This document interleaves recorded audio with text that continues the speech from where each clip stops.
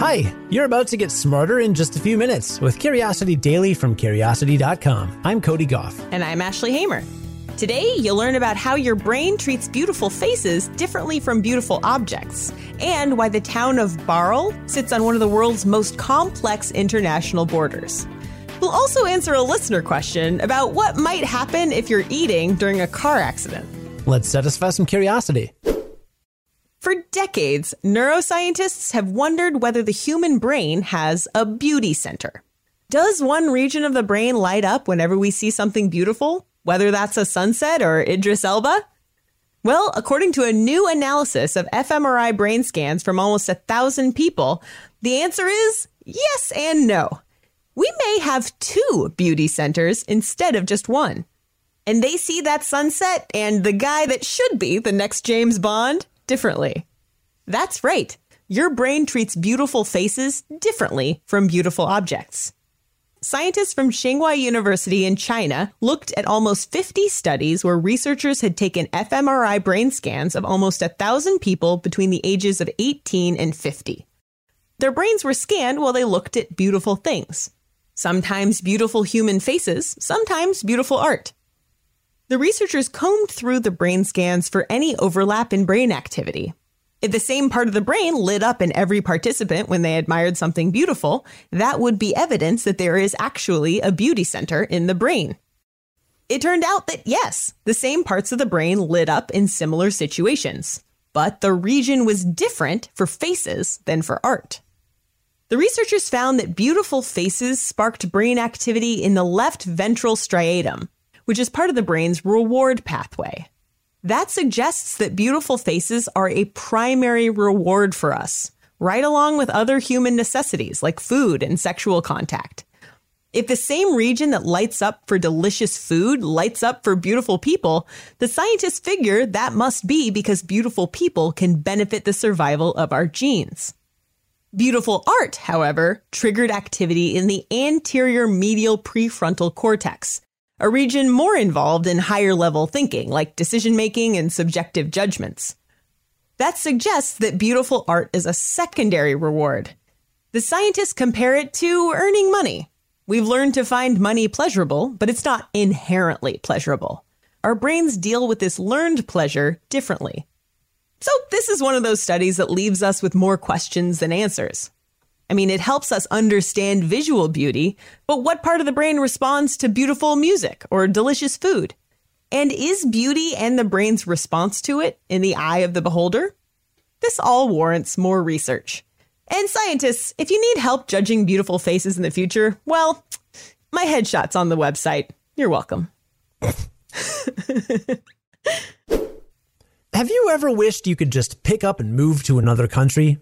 Well, in the European town of Barl, moving to a new country is as easy as moving your front door because it sits on one of the world's most complex international borders. Barl is a small border town between Belgium and the Netherlands. The town is made up of numerous parcels of land.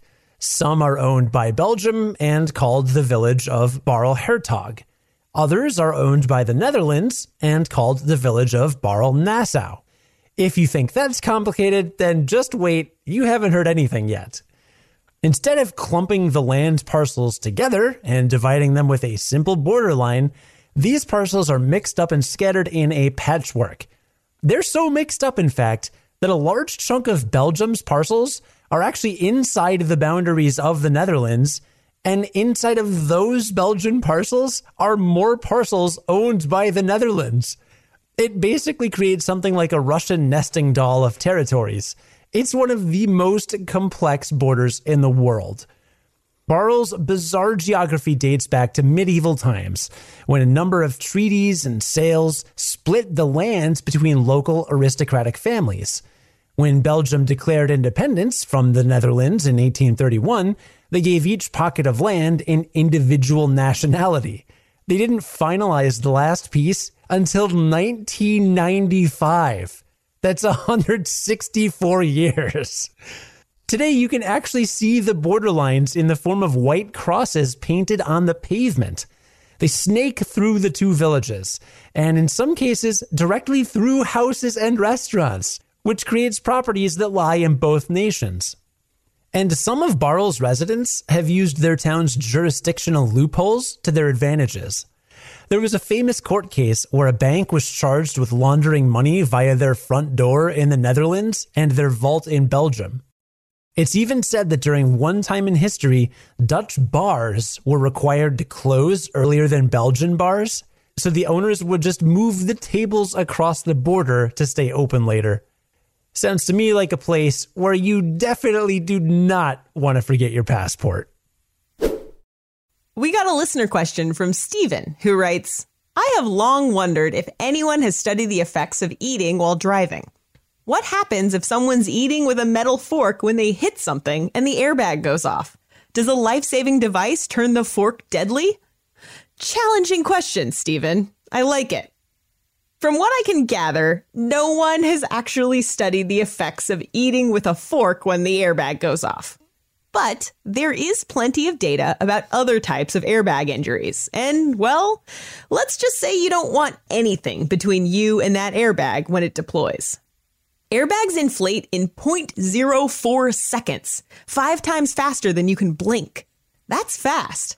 So it's no wonder that airbags have caused injuries themselves, even when the driver's wearing their seatbelt and not, eating a fork full of spaghetti during rush hour. And there are definitely reports of broken wrists and forearms when the driver's hand was in the way. One particularly gruesome case study described a woman who crashed her car with a pencil in her breast pocket. The airbag launched the pencil upwards. I'll spare you the details, but suffice it to say it caused a serious injury. So a fork in your mouth? Yeah, that's going to cause problems. But asking what would happen if you crash when you're eating is ignoring the fact that you're much more likely to crash if you eat while you drive. Think about it. According to the National Highway Traffic Safety Administration, distracted driving is the cause of 80% of all car crashes. They divide driving distractions into 3 categories. There are visual distractions, like rubbernecking at a crash scene or looking at the next bite you're going to take of that burger. There are manual distractions, like when you have to take your hand off the steering wheel to grab your phone or open a packet of ketchup.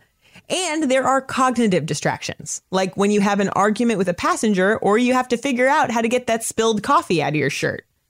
One study found that drivers who are eating are 3.6 times more likely to crash than drivers who aren't. So forget the fork.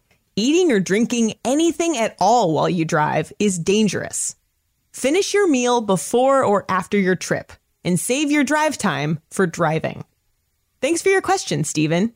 If you have a question, send it in to curiosity@discovery.com or leave us a voicemail at 312-596-5208.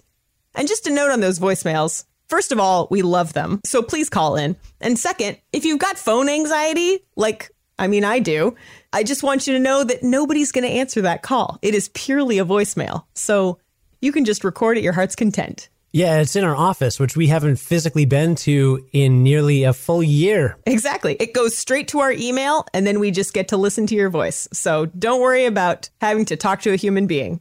Again, that's 312-596-5208. Before we recap what we learned today, here's a sneak peek at what you'll hear next week on Curiosity Daily. Next week, you'll learn about how disgusting sights literally turn your stomach, why some vaccines have to be kept so cold, how a group of islands created its own Google Street View with sheep, why tattoos are permanent, and more. Okay, so now let's recap what we learned today. Well, we learned that your brain treats beautiful faces differently than beautiful objects.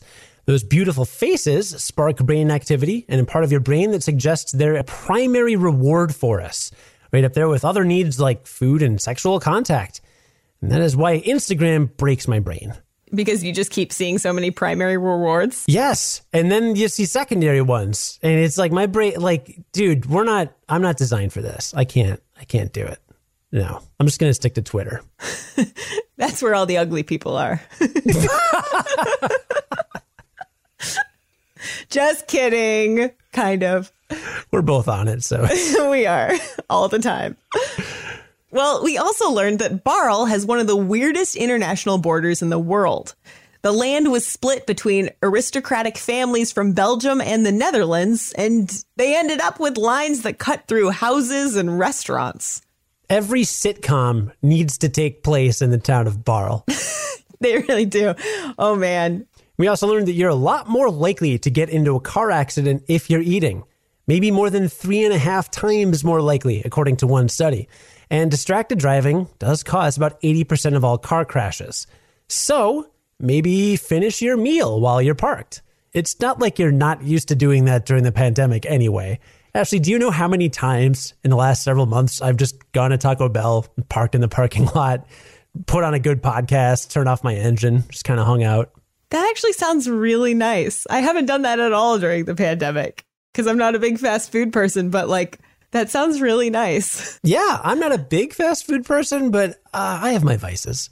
No, I know you love your Taco Bell. I know this about you.